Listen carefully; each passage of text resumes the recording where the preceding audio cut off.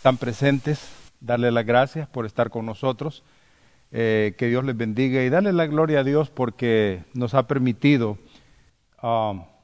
poder reunirnos, que nos ha permitido, a pesar de todas las situaciones y circunstancias que vivimos, poder reunirnos, poder estar juntos para adorar con el único propósito de alabar y exaltar el nombre de Dios. Gracias a Dios, como iglesia, estoy muy agradecido al Señor porque podemos hacerlo, porque tenemos todas las facilidades para poder hacerlo y para poder transmitir también en línea. Así es que la gloria sea al Señor. Esta tarde quiero meditar en el Salmo 1. Que meditemos juntos en el Salmo 1 y quiero que ustedes, los que tienen sus Biblias abiertas, la abran y vamos a ir recorriendo a través del Salmo todo. ¿Cuántos de ustedes quisieran ser felices?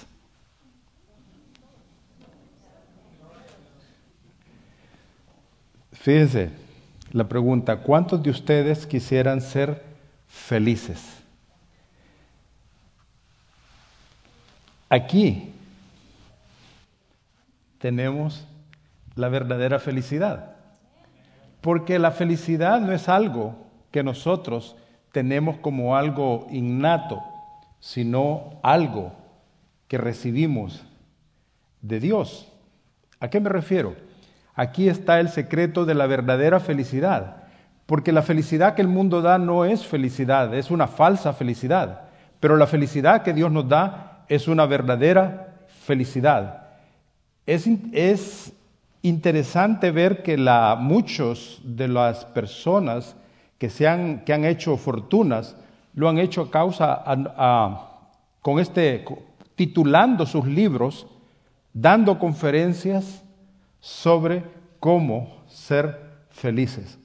Pero realmente no dan en el punto, porque la felicidad que generalmente el mundo nos ofrece no es la verdadera felicidad. Conferenciantes, motivadores, todo mundo habla de la felicidad, pero la verdadera felicidad se encuentra en la palabra del Señor. Y eso es lo que vamos a ver ahora. El Salmo 1 es uno de los salmos que forma parte de todo el libro de los salmos. Pero este salmo es bien único y se diferencia de los demás salmos porque no es un salmo de acción de gracias, no es un salmo de lamentos, no es un salmo imprecatorio, es un salmo de sabiduría, es un salmo de instrucción y es un salmo de enseñanza. Dios quiere enseñarnos algo a través de este salmo. Y cuando vemos que básicamente el Salmo 1, si ustedes se fijan, el Salmo 1 abarca todo el tema de la Biblia, todo el tema que Dios tiene para nosotros en la Biblia. Dos clases de personas, dos caminos y dos destinos. Repito, dos clases de personas, dos caminos y dos destinos. El Señor le dijo siempre al pueblo de Israel, y es algo que ustedes lo encuentran en el libro de Deuteronomio, le dice el Señor, mira que yo he puesto delante de ti hoy la vida y el bien, y la muerte y el mal. Dos caminos, dos tipos de personas y dos destinos eternos. Es un salmo que tiene un contraste entre el justo y el pecador. Tiene el contraste en vivir una vida piadosa fundamentada en la palabra de Dios y aquel que no la vive de esa manera. La bienaventuranza de una vida plena, feliz, abundante, bendecida y con muchos frutos aquí en la tierra, pero también en la vida eterna que el Señor nos ha prometido.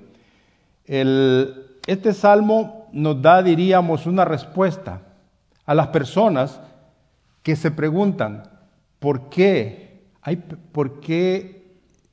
hay personas que son felices? Hay personas que son prósperas. Hay personas que todo les va bien en la vida. Diríamos que aquí está la respuesta a esa pregunta. El Señor dijo, mas buscad primeramente, dijo el Señor Jesucristo, mas buscad primeramente el reino de Dios y su justicia, y todas estas cosas os serán añadidas. Cuando usted piensa en la vida de los hombres en la Biblia, los hombres que fueron siervos del Dios Altísimo, los hombres que siguieron a Dios de corazón, que sirvieron a Dios con rectitud, se va a dar cuenta que estos hombres fueron felices, se va a dar cuenta que estos hombres fueron dichosos, que fueron muy afortunados, y sus vidas, tanto en vida como al final de sus días, fue una vida plena, abundante. ¿Por qué? Porque siempre su vida dependía de Dios. Porque siempre su vida estuvo atada al Señor, siempre. Si ustedes me preguntan a Abraham, si ustedes me preguntan a Moisés, Josué, David, Salomón, cada uno de ellos, Daniel, fueron hombres que sirvieron al Señor con rectitud y su palabra fue su luz. Como dice, lámpara es a mis pies tu palabra y lumbrera a mi camino. Esta tarde quiero dividir esta porción del Salmo en cinco partes. La primera parte es, bienaventurado el varón por lo que no hace.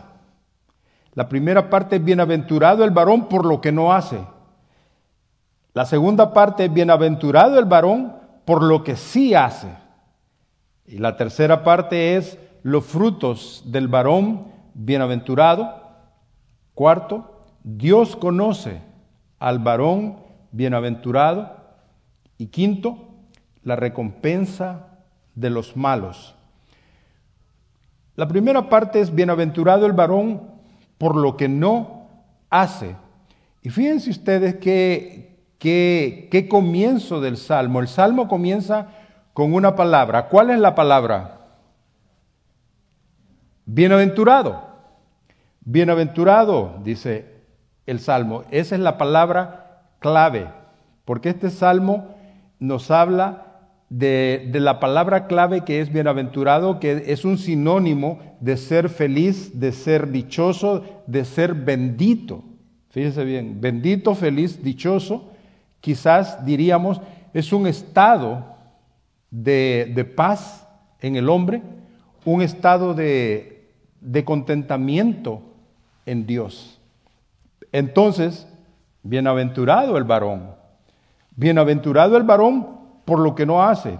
Fíjense bien, nunca las bienaventuranzas están relacionadas a Dios, más bien el secreto de las bienaventuranzas es que Dios es el que nos da esa bienaventuranza. Dios es el que provee toda esa bienaventuranza. Es a través de Dios que recibimos la paz, el gozo, la alegría, la felicidad proviene de Dios.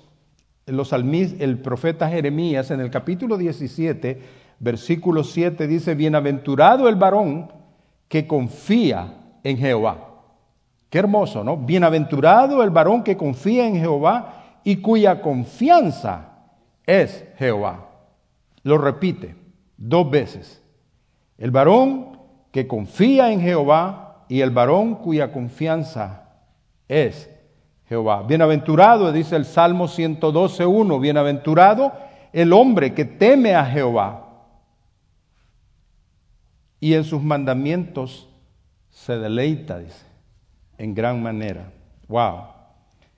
Nuestra felicidad proviene de Dios, porque Dios es el que nos da toda cosa buena, toda dádiva, todo don perfecto, desciende de Dios.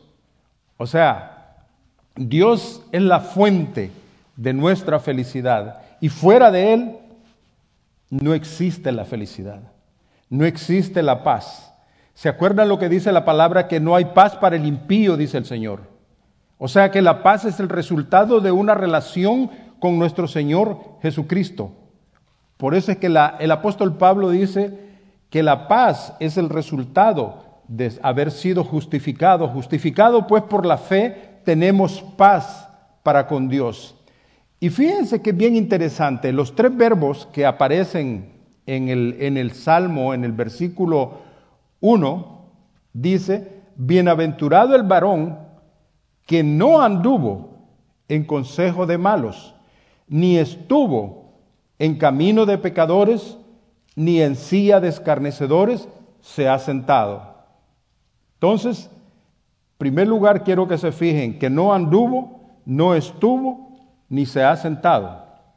Son 3 verbos que son bien claves para poder entender el pensamiento del salmista. Y él dice, los 3 verbos es andar, estar y sentarse. Pensar, comportarse y pertenecer. Es como una acción progresiva. Por eso es que dice, bienaventurado el varón que no anduvo, dice, primero, en consejo de malos. ¿Qué quiere decir eso?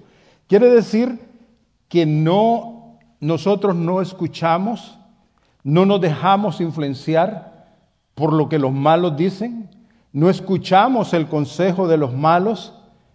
El malo dice las cosas como que si fuera algo bueno y nos motivan, nos incitan a seguirlo a él. Por eso es que dice, no anduvo en consejo de los malos.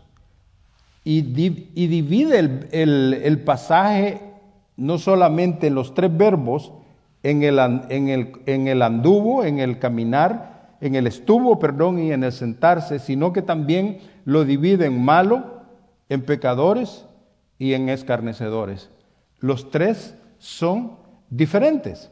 Fíjense bien, primero dice, no anduvo en consejo de malos.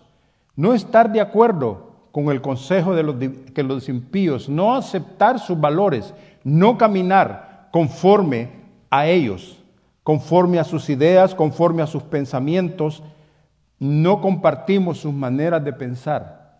Por eso es que el apóstol Pablo en la carta a los Romanos, el capítulo 12, versículo 2, dice lo siguiente, no os conforméis, dice, a este siglo. Fíjense bien las palabras del apóstol Pablo, no os conforméis a este siglo, sino transformaos por medio de la renovación de vuestro entendimiento para que comprobéis cuál sea la buena voluntad de Dios, agradable y perfecta. Entonces, lo primero que no hace la persona que es bienaventurada, no anda en camino, no acepta, no anduvo en consejo de los malos. No tienen nada que ver ellos con nosotros. En segundo lugar dice, ni estuvo, fíjense bien, ni estuvo en camino de pecadores. Estos son los que ejecutan el pecado y se deleitan en ellos. Pero el bienaventurado no va con ellos, no camina con ellos, no anda con ellos, no pertenece al camino de ellos. Por eso la palabra de Dios dice que hay camino que al hombre le parece recto, mas su fin es camino de muerte. Entonces, si ustedes se dan cuenta, no anduvo en consejo de malos, la primera.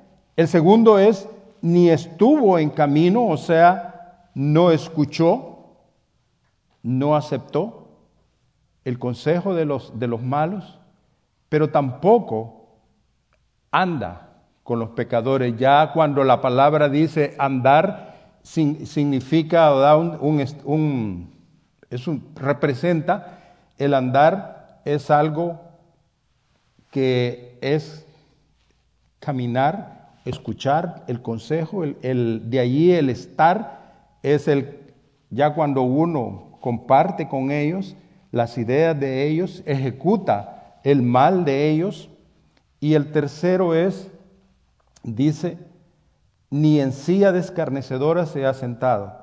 O sea, es cuando ya participamos con ellos, cuando ya somos parte de ellos, hacemos las mismas cosas de ellos, nos sentamos con ellos, con los escarnecedores. Es decir, no hagas causa común con ellos, no te sientes con ellos. A veces de los escarnecedores creo que estos son los peores. Entre el rango del malo, del pecador y del escarnecedor, quizás este sería el peor. Porque el escarnecedor es aquel burlador, es el que se burla de Dios, el que echa de menos a Dios, no quiere a Dios en sus vidas, pero también él no solamente no quiere a Dios, pero también persigue la obra de Dios, persigue la iglesia, persigue a los cristianos, o sea, exhiben un odio, un antagonismo hacia Dios y toman partido con el mundo y se unen con ellos. Hermanos, creo que nosotros vivimos en una sociedad donde hemos ido viendo a través de los años cómo los valores han ido deteriorándose, han ido cayéndose. Vivimos en una sociedad completamente alejada de Dios. Y es algo que el apóstol Pablo dice ya en la carta a Timoteo, también lo dice en la carta a los romanos, en las condiciones del mundo que vivimos antes de la venida del Señor Jesucristo. Hay un grupo, hay una filosofía en esta sociedad, hay una manera de pensar en esta sociedad que se conoce como el humanismo. El humanismo no es nuevo, el humanismo es viejo, tiene tintes de izquierda, tiene tintes liberales, pero por sobre todo el humanismo se caracteriza porque no aceptan la autoridad de Dios, porque no quieren nada que tenga que ver con Dios, porque no se sujetan a las cosas de Dios. Y fíjense ustedes, el lema de los humanistas es el siguiente: ser buenos sin Dios. Be good without God. Ser buenos sin Dios. Y una de las cosas que ellos, que saqué yo de un documento, dice: la ética y la moral como herramientas esenciales para el funcionamiento de una sociedad armoniosa. Deben basarse en la razón humana, en el pensamiento humano, en el razonamiento humano. Un humanista, dice, no acepta que le impongan valores morales escritos en cualquier libro sagrado o determinados por supuesta inspiración divina. El humanismo cree en las capacidades de la humanidad para resolver sus problemas sobre la base de la razón y la ciencia. Me parece bien que he escuchado recientemente algo de eso. Sin recurrir a ningún ente superior, los humanistas son generalmente agnósticos o ateos. A lo cual dice el apóstol Pablo en la carta a los Romanos, el capítulo 1, 21 y 22, dice: pues habiendo conocido a Dios, no le glorificaron como a Dios ni le dieron gracias, sino que se envanecieron en sus razonamientos. Fíjense bien, se envanecieron en sus razonamientos y su necio corazón fue entenebrecido. Profesando ser sabios, se hicieron necios. Entonces, bienaventurado el varón por lo que no hace. Primero, no anduvo en consejo de malos, no estuvo en camino de pecadores, ni se ha sentado en silla de escarnecedores. De ninguna de las formas, un cristiano cuyo fundamento es la palabra de Dios puede participar ni con el malo, ni con el pecador, ni con el escarnecedor, mucho menos. Por lo tanto, Dios le llama bienaventurado. ¿Por qué no? Porque no hace eso. Pero ahora después Dios dice: bienaventurado el varón por lo que sí hace. ¿Qué es lo que hace este varón? Dice, versículo 2, sino que en la ley de Jehová está ¿qué? Y en su ley medita de día y de noche. Qué hermoso es esa palabra que dice que en la ley de Jehová primero está su delicia. Cuando yo hablo de delicia es porque es algo que usted disfruta hacer. Es algo que usted no tiene que obligarse a hacer. Es algo que usted necesita hacer. Es algo que usted adora hacer. Es algo que usted ama hacer. Entonces viene a ser su delicia.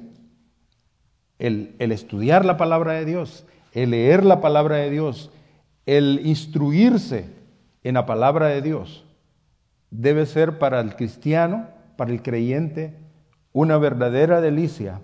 Y dice, y debe ser meditada de día y de noche, en todo momento, en todo tiempo, en cualquier lugar, en cualquier circunstancia.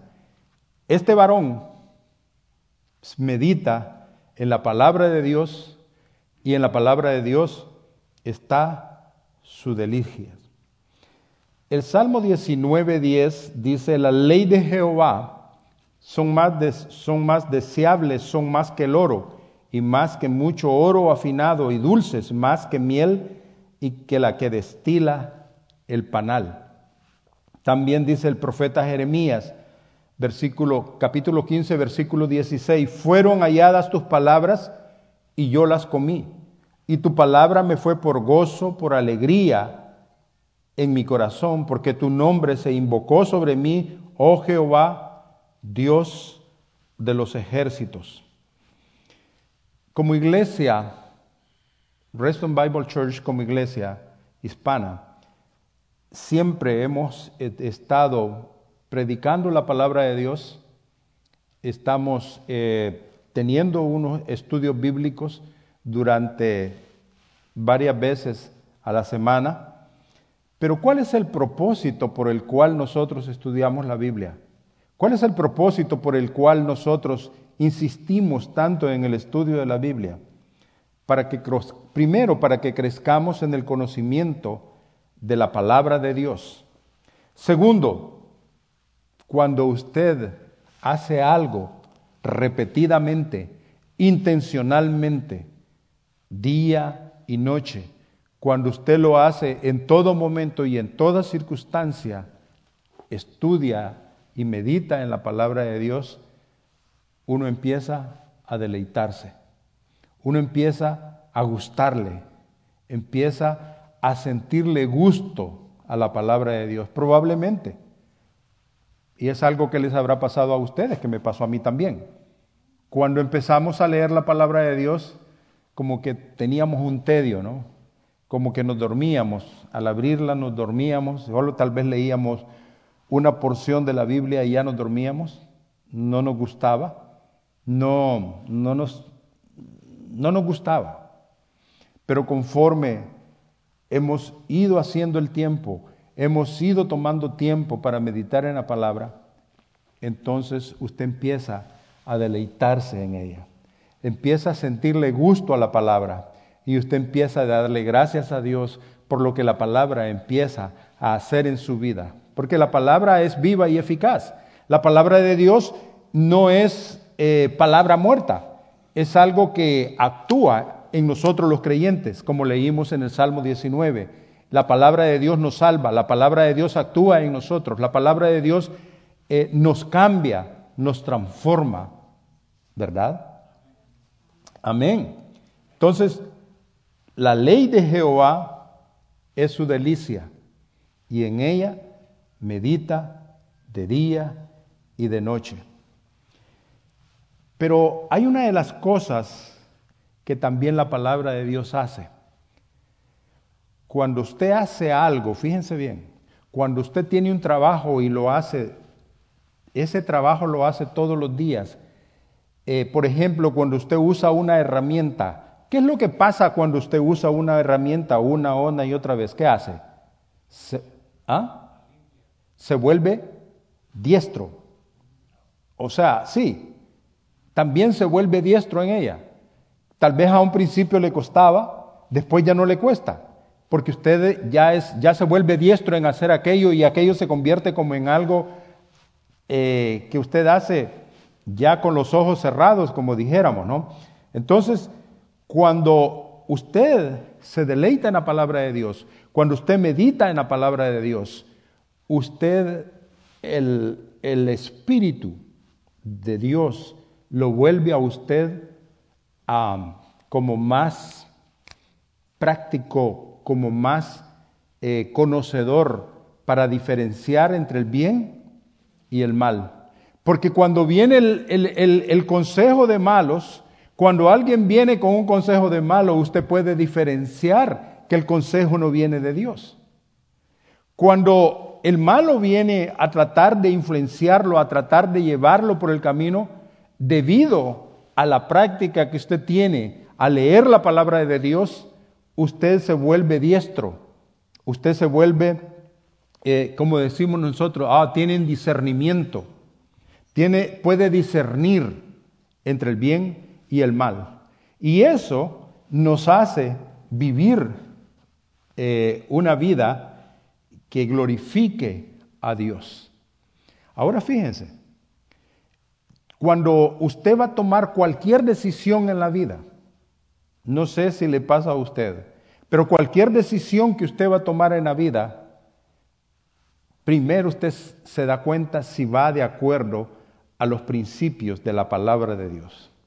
Cualquier decisión, sea que usted va a educar a su hijo, sea que usted va a tener una relación con su esposa, usted va a tener en cuenta los consejos de la palabra de Dios. Cualquier decisión financiera que usted va a hacer, usted va a tener en cuenta el consejo de la palabra de Dios.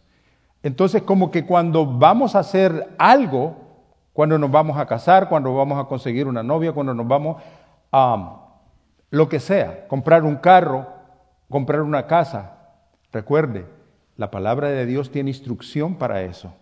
Tiene instrucción para que nosotros podamos tomar las decisiones más correctas y no lamentarnos por las consecuencias. Entonces, en la medida en que nosotros leemos la palabra, nos gozamos en ella, nos guía para tomar las decisiones correctas. Por eso es que dice la Biblia, sino que en la ley de Jehová medita, en la ley de Jehová está su delicia, y en su ley medita de día y de noche.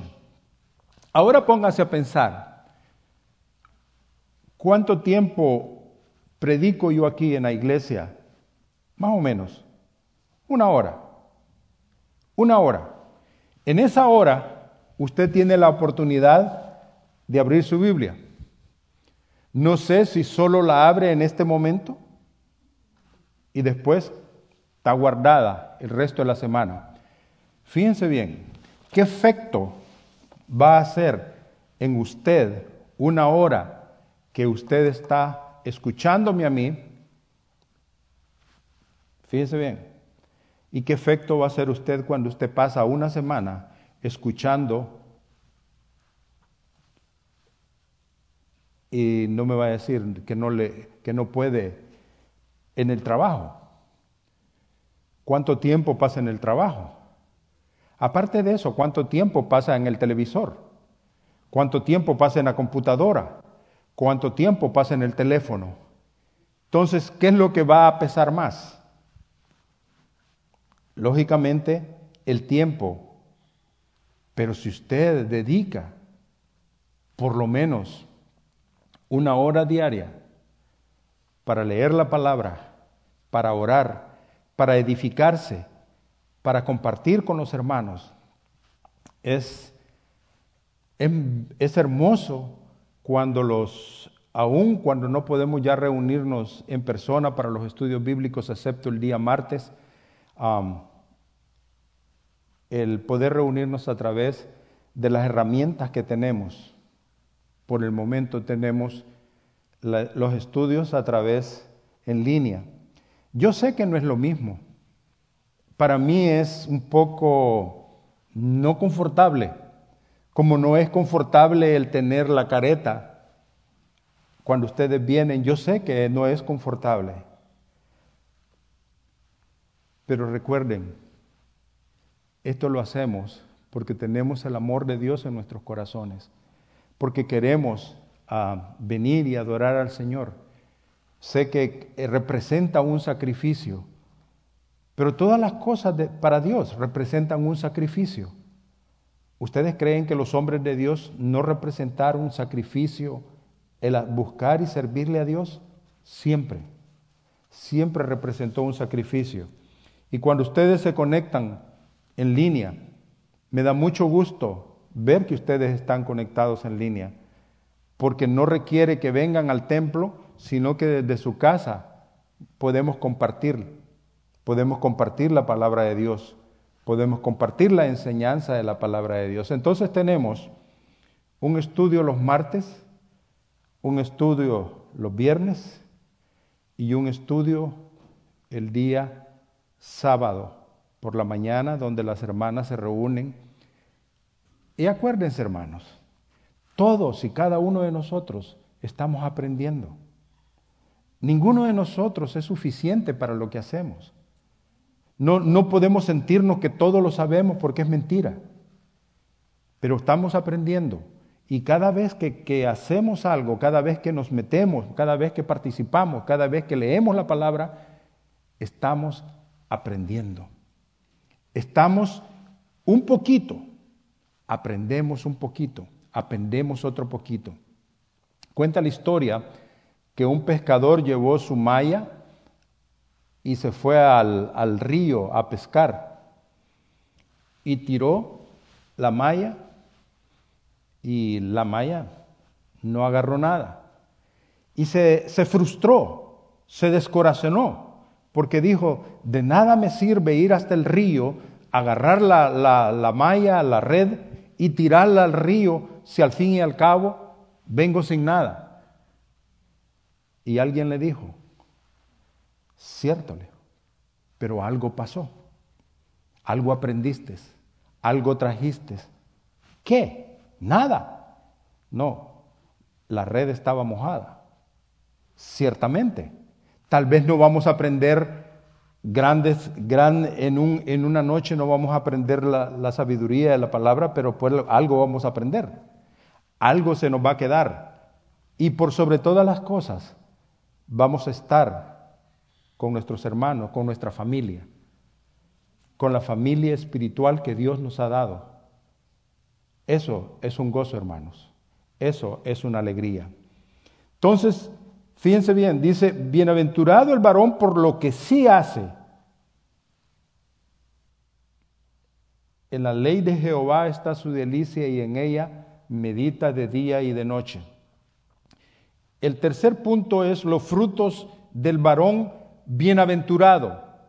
Los frutos del varón bienaventurado. Será, dice, fíjese, el versículo 3 dice, será como árbol plantado junto a corrientes de agua que da su fruto en su tiempo y su hoja no cae, y todo lo que hace prosperará.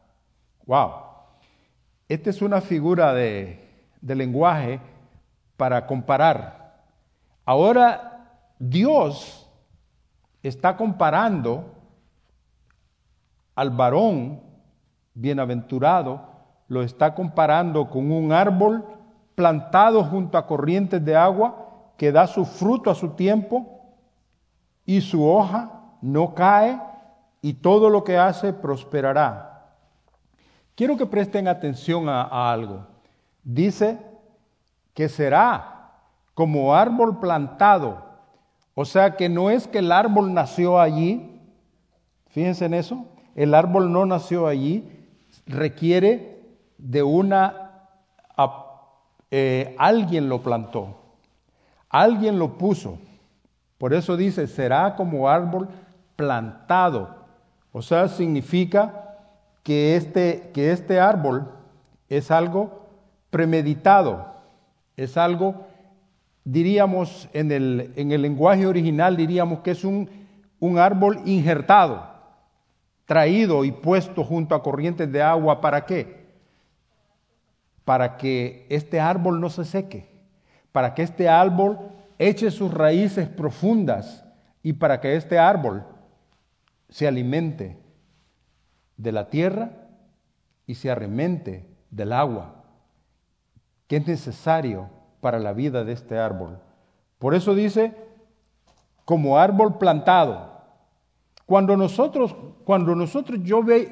pienso en esa figura, lo primero que se me vino a la mente fue,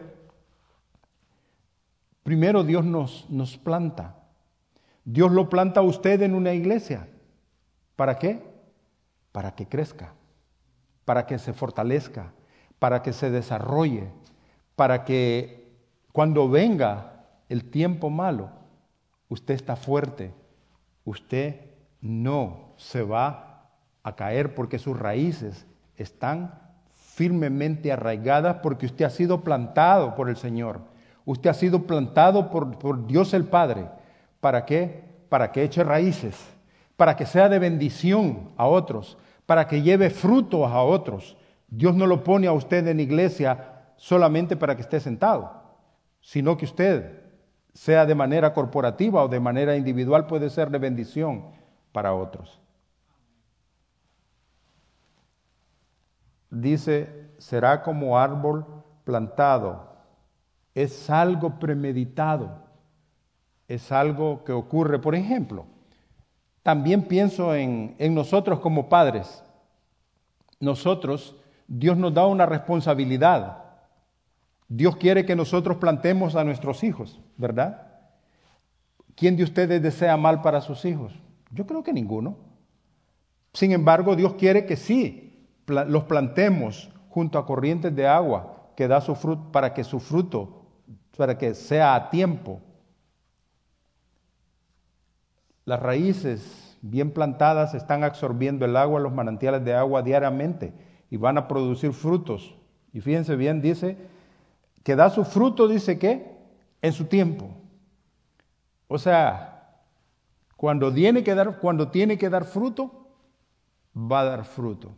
Qué lindo es ver la iglesia creciendo.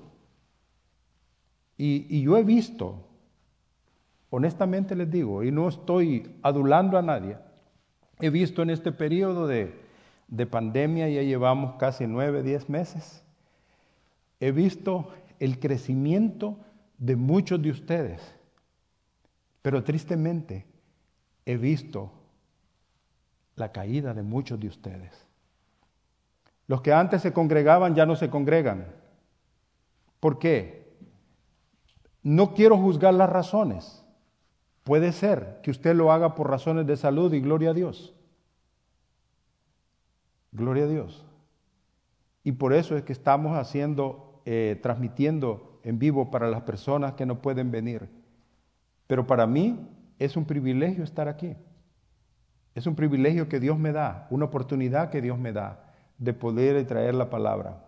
Entonces, de manera que nosotros estamos creciendo, sembrados en un lugar en la cual crecemos y tomamos del agua de vida que es Cristo Jesús y somos alimentados con la palabra de Dios. Entonces estamos bien, vamos por buen camino. Fíjense bien, el hombre feliz, el hombre bienaventurado, el hombre del que está hablando el Señor, dice, está plantado en la palabra de Dios, en un así dice Jehová. Jesús dijo, yo soy la vid y vosotros los pámpanos, el que permanece en mí y yo en él, este lleva mucho fruto, unidos a Cristo Jesús, unidos, enraizados en Cristo Jesús. ¿Y qué va a pasar cuando estamos en Cristo? Vamos a llevar fruto, porque si somos desgajados, nos vamos a morir, pero si somos plantados, si somos alimentados de la palabra, vamos a llevar fruto. Y otra de las cosas que me llamó en esta porción es que dice que su hoja no cae. Eso es interesante. ¿Por qué? Cuando vengan los días malos, los problemas, las dificultades, las enfermedades, estaremos de pie en el nombre del Señor, porque nuestra vida está escondida con Cristo en Dios. Miren lo que dice el profeta Jeremías, haciendo la misma comparación de esto. En el capítulo 17, versículos 7 y 8, es la misma declaración, pero Jeremías le pone como más énfasis. Dice, Bendito el varón que confía en Jehová y cuya confianza es Jehová. En el versículo 8 dice, porque será como el árbol plantado junto a las aguas, que junto a la corriente echará sus raíces y no verá cuando viene el calor, sino que su hoja estará verde. Y en el año de sequía no se fatigará ni dejará de dar fruto. El cristiano cimentado en la palabra, cimentado en Cristo Jesús, no importa lo que venga, va a permanecer siempre verde. No se le va a caer la hoja, no se va a amilanar cuando vienen las pruebas. Vendrán pruebas peores. Y quizás usted está pasando una prueba peor. Pero usted está verde. Su hoja no cae. Usted está firme. Usted está bien enraizado. Algo similar dijo el Señor Jesús en el libro de Mateo cuando terminó el Sermón del Monte en el capítulo 7, versículo 24 y 25. El Señor Jesús dijo, cualquiera pues que me oye estas palabras y las hace, le compararé a un hombre prudente que edificó su casa sobre la roca. Y mira ahora lo que pasó, descendió lluvia, vinieron ríos, soplaron viento, golpearon contra aquella casa y no cayó porque estaba fundada sobre la roca. Y lo que también me llama la atención es que dice que todo lo que hace prosperará, y ahí voy yo a lo que les dije al principio, porque ustedes preguntan, ¿por qué a fulano le va bien? ¿Por qué prospera? Póngase a pensar por qué. Y no estoy hablando del malo que prospera, porque eso ya se sabe qué es lo que les va a pasar. Estoy hablando del justo que prospera, del hombre bienaventurado que prospera. ¿Por qué prospera? No prospera por su capacidad y su habilidad, prospera porque ha puesto su confianza en Dios. Prospera porque Dios en su palabra medita de día y de noche, porque en ella se deleita, porque en ella se goza y porque las decisiones que toma, las toma en base a así dice el Señor. Dios conoce al varón bienaventurado. Versículo 1:6 de Salmos dice, porque Jehová conoce el camino de los justos. La palabra conocer es bien interesante en la Biblia porque el conocer es intimidad con Dios, es comunión con Dios, es tener ese regocijo con Dios. Él me conoce, Él es mi Dios, Él me conoce. Él conoce lo profundo de mi corazón. Él conoce quién soy yo. Él conoce mi sentarme y mi levantarme. Él conoce mi salir y mi entrar. Él me conoce porque Él es mi Dios. Por consiguiente, fíjense bien, el bienaventurado, el varón bienaventurado, no anda según los consejos, los criterios de ellos, de los malos. No sigue sus principios ni toma el camino de ellos, ni se sienta para participar en el coro de los burladores, aquellos que un día formaron parte de la iglesia y después están atacando la iglesia. Aquellos que vienen a la iglesia, pero forman parte de los que se sientan con los burladores, lo cual valdría a juntarse con ellos, con quienes promueven el reino de Satanás. Porque la iglesia no es una institución fundada por Dios. La iglesia, el Señor Jesucristo le dijo a Pedro, sobre esta roca edificaré mi iglesia. La iglesia es de Dios, la iglesia no es mía, la iglesia es de Dios y estaba dentro del propósito de Dios. Por eso es que cuando en el libro de Hebreos dice, no dejando de congregarnos como algunos tienen por costumbre, se refiere a que la iglesia somos tú y yo, somos el cuerpo de Cristo, somos llamados, somos eclesía, somos llamados fuera para formar parte del pueblo de Dios.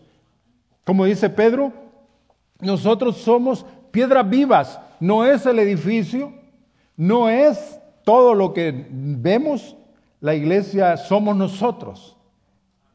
Porque fuimos llamados por Dios, fuimos traídos por Dios para formar parte del pueblo de Dios.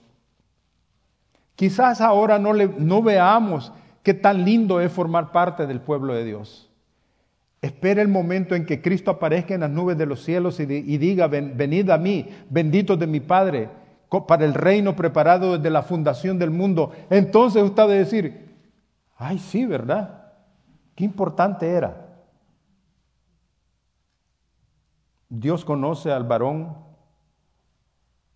bienaventurado, porque Jehová conoce el camino de los justos. Me encanta, y quiero hablarles del Salmo 91, la parte final, 14 y 16. Es uno de los pasajes que más me encanta. ¿Por qué? Porque Dios se lo dice a usted, el varón bienaventurado, a usted, la mujer bienaventurada. Dios le dice, por cuanto en mí has puesto su amor, yo también lo libraré, lo pondré en alto por cuanto ha conocido mi nombre. Me invocará y yo le responderé. Con él estaré yo en la angustia y lo libraré y lo glorificaré. Lo saciaré de larga vida y le mostraré mi salvación. Ahora, la última parte es la recompensa de los malos. No quise hacer mayor énfasis porque el texto lo dice claramente. El texto dice, no así los malos, los pecadores, los aborrecedores de Dios, de lo bueno, ya tienen su destino, su lugar asegurado.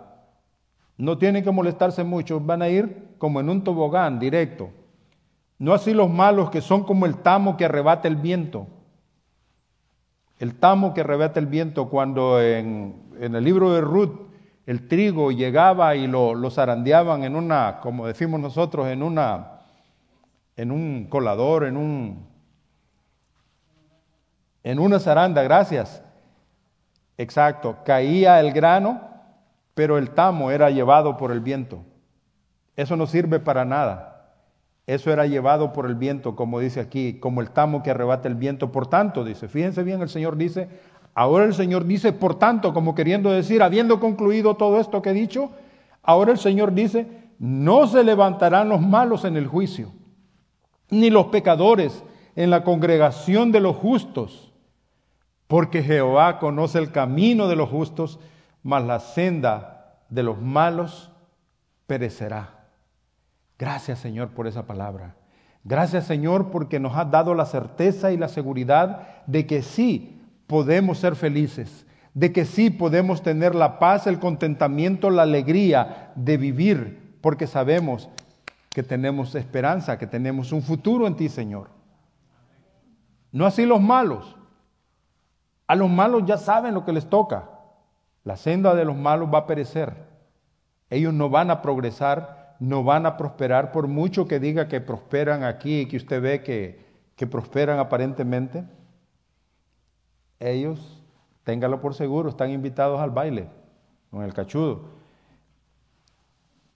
Quiero concluir con esto. Y usted piensa que es mentira, imagíneselo. Se la van a disfrutar. Quiero concluir con esto. El secreto de la verdadera felicidad es este. Ahora quiero que cuando vea y lea usted el Salmo 1, piense en lo que yo le he dicho esta tarde. Bienaventurado el varón que no anduvo en consejo de malos, ni estuvo en camino de pecadores, ni se ha sentado, ni en silla de escarnecedores se ha sentado. Lo que sí hace, en la ley de Jehová está su delicia, y en su ley medita de día y de noche. Ahora, ¿cómo será ese varón? Será como árbol plantado junto a corrientes de aguas, que da su fruto a su tiempo y su hoja no cae. Y todo lo que hace prosperará. Óigalo bien. Dios no miente. Esta es palabra de Dios. Y todo lo que hace prosperará. No así los malos, que son como el tamo que arrebata el viento.